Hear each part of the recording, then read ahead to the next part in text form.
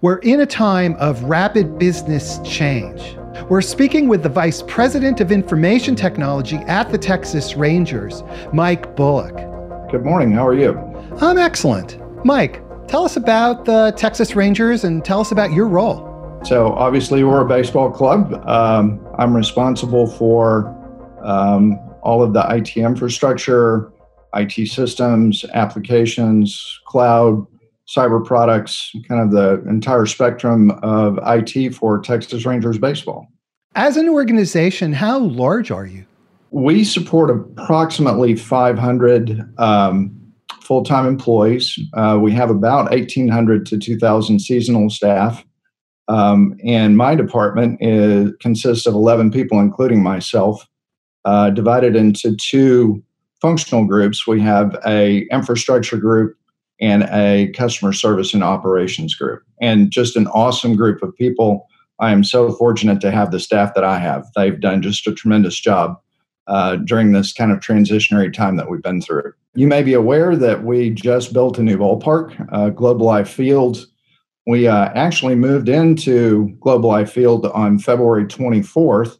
So we were in our new home for less than a month before the kind of COVID transition hit us. Our last normal day in the office was March 13th. And we found out over the weekend, that intervening weekend, that March 16th, everyone was going to begin working from home. So you can imagine building a ballpark in itself, a $1.2 billion stadium, was certainly a challenge, and challenge enough. And then on top of that, we're faced with kind of the prospect of working from home basically overnight when we've been in our new home for less than a month. Mike, tell us about the new ballpark. New ballpark is spectacular. Globe Life Field is a $1.2 billion project, 40,300 seats.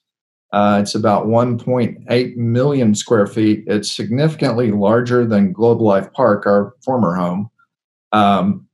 And it really is spectacular. Probably I've been asked before what the coolest new technology is at Globe Life Field. And literally and figuratively, the coolest new feature is air conditioning and that retractable roof that comes with it. So it is climate controlled, which is going to be a great feature for our fans. But just a spectacular stadium. So you build a new stadium. It's now open. It's a $1.2 billion stadium. It's now open. You've moved in. Everybody is happy. Friday, you're at work. You get the call. And Monday, we can no longer be at the stadium. Step one is panic. And then I guess step two is marshal resources. So, lots of communication with the IT team. Kind of checking boxes about things that we know we need to do. There were a handful of staff that needed computers to work from home. Fortunately, we were well situated there too. We had a very mobile workforce. Lots of people worked on Surface product. So we were already pretty well situated for people to be mobile. I think probably the biggest challenge was making sure that people had access to VPN. Since these were all new tools, we had the added challenge of helping people learn how to use new tools if they had not worked from home before. So just a whole cascade of kind of circumstances from the timing of this being coincidental with, kind of the opening of a new ballpark. Mike, it seems that your technology and infrastructure played a crucial role in enabling you to move so quickly. So tell us about that infrastructure. The infrastructure that we were using prior to move to new ballpark was insufficient for us to orchestrate a work from home strategy with COVID. And all of the new internet capacity, all of the new storage and compute infrastructure, new cyber tools, and also our new UCaaS platform from Mitel were kind of very instrumental in us being able to work from home. Fortunately, we were well situated with mobility, with most of our workforce on laptop or Surface platform, made it really much easier to transition to work from home. Capacity was a huge issue. Another big issue was the ability to simulate being in the office.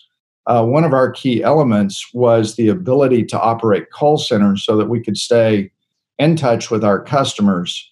And I have to say that the Ignite platform from Mitel enabled us to essentially operate a call center with remote workforce working from home just as if they were in the office. And I did hear from our senior vice president of sales. I guess she had had a conversation with some of her peers, and I guess they were amazed to hear that we could so seamlessly work from home and orchestrate a call center, which is really a very difficult thing to do. So we were very happy with that. When you put this infrastructure in place, did you anticipate business continuity needs or disruptions? Was that part of your planning? So really our planning, we anticipated that in the lifespan of this building, we would have needs that we could not conceive of.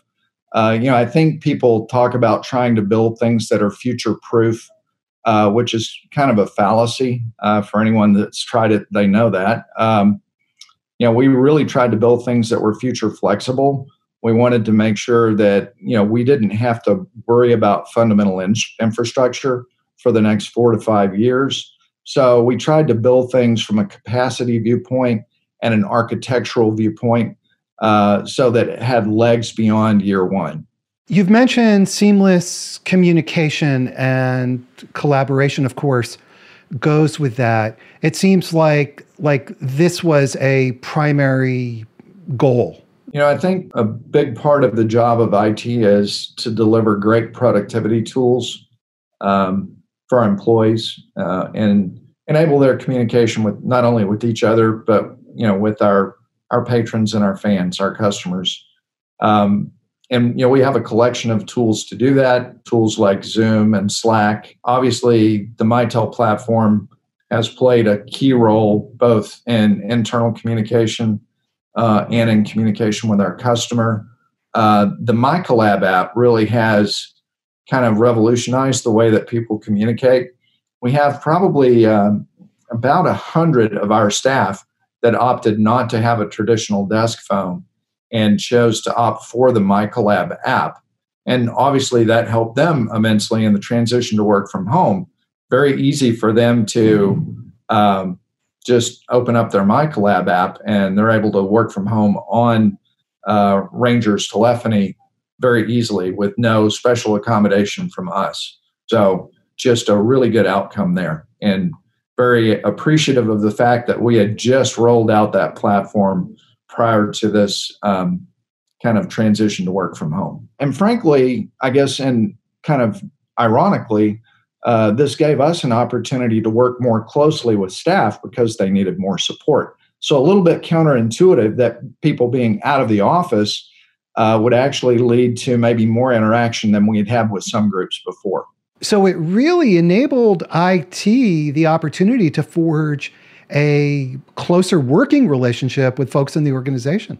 That's definitely a benefit. And I've heard other IT leaders express this as well, that we kind of get to prove our value, prove our worth, prove the tools that we've selected. I think that's especially true for us. IT has a consultancy role to assist the organization in finding the best tools. And sometimes we direct people to tools and they don't quite understand why. And, I think that's a validation that's come from this, is that a lot of those selections, not only were they good selections, which I'm thankful for, we picked a lot of the right tools, but the opportunity to use them in this circumstance kind of validated the reasons that we selected certain tools, and hopefully kind of validates us as a consultant to the organization and gives us credibility. From what you're describing, it sounds like there's really two layers. One is you have that technology infrastructure, but then you have the processes and the interaction that rests upon the technology. Yeah, it was very important for us to have as close a working relationship with departments as we possibly could as we were allowed to return to the office. We noticed a lot more interest in audiovisual tools. We had implemented new smart boards from Avicor, and those had not gotten a tremendous use prior to COVID in the 3 weeks that we've been in the office prior to the transition to work from home. And what we noticed is after people had transitioned to kind of this new disruptive form of working, we had a lot more interest in using technology after the fact. So people using Avicor boards to orchestrate Zoom meetings, smart boards for touchscreen. So I think the one, I guess, productive thing that has come from this is kind of a transition in approach to technology and maybe more acceptance of technology as a core part of communication and collaboration. And, it's just another tool in the tool belt relative to productivity in the office. So there's a cultural dimension to all of this as well. I really think so. There's a Dallas CIO summit that's put together by Evanta and had kind of a community call to talk about the ramifications of COVID, maybe learn a little bit from each other, and talk about how to adapt to some of the change that we saw. And a lot of people made the observation that these not only are disruptive changes, but they may be changes that stick and change the way we work in the long term. What about resistance to making the changes? Everybody was forced to change literally overnight, and that kind of change is really hard. Yeah, surprisingly, much less resistance than you might have thought. I think just because of the circumstance with short notice and work to be done, and obviously still need to communicate with our fans and patrons, there was so much work to be done that we really didn't have time to stop and think about the disruption or resist. We just had to adopt the tools and move forward. Really amazed and kind of proud of how all of the staff were very, flexible and adaptable and quick to accommodate the changes. Very productive. Mike, you mentioned Mitel, and I'm grateful to Mitel for making our conversation possible. During this rapid transition, how did you work with Mitel, and what's the nature of your relationship? Mitel has a great relationship with Major League Baseball, a sponsorship relationship, and also with the Rangers. I'd actually been a fan of Mitel and ShoreTel products in the past, and Mitel made it easy for me when it comes to technology selection. When they acquired ShoreTel, that really made the technical preference pretty easy for me. We've worked with Mitel for about 2.5 years in the process of integrating UCaaS for Globe Life Field. They did a spectacular job in project management. I've always said that the perfect salesman is persistently patient and patiently persistent. And that's exactly the way that Mitel approached project management. They pushed just hard enough. Obviously, we were busy with a million different aspects of this project going on. And the Mitel team consistently pushed us just hard enough to keep us moving forward, but always were cognizant of kind of our priorities with building the new ballpark. And I can say that, something like a phone system is so high touch, it can be an oops in a big project. In fact, it can be a pretty catastrophic failure if it's not orchestrated properly. And I have to say, I didn't have to worry about the implementation of UCaaS, and that's due to our project manager and the Mitel team just doing a spectacular job in delivering product for us. And Mike, what's next for the Texas Rangers from an IT standpoint? Obviously, we're anxious to play baseball. That's our principal focus and objective. And, we've spent 3 to 4 years in the design and construction of a new facility. We want our friends and fans and guests to come visit us so that we can show them what we've built. We're working on some new infrastructure upgrades to 5G for cell service, which should be completed very shortly.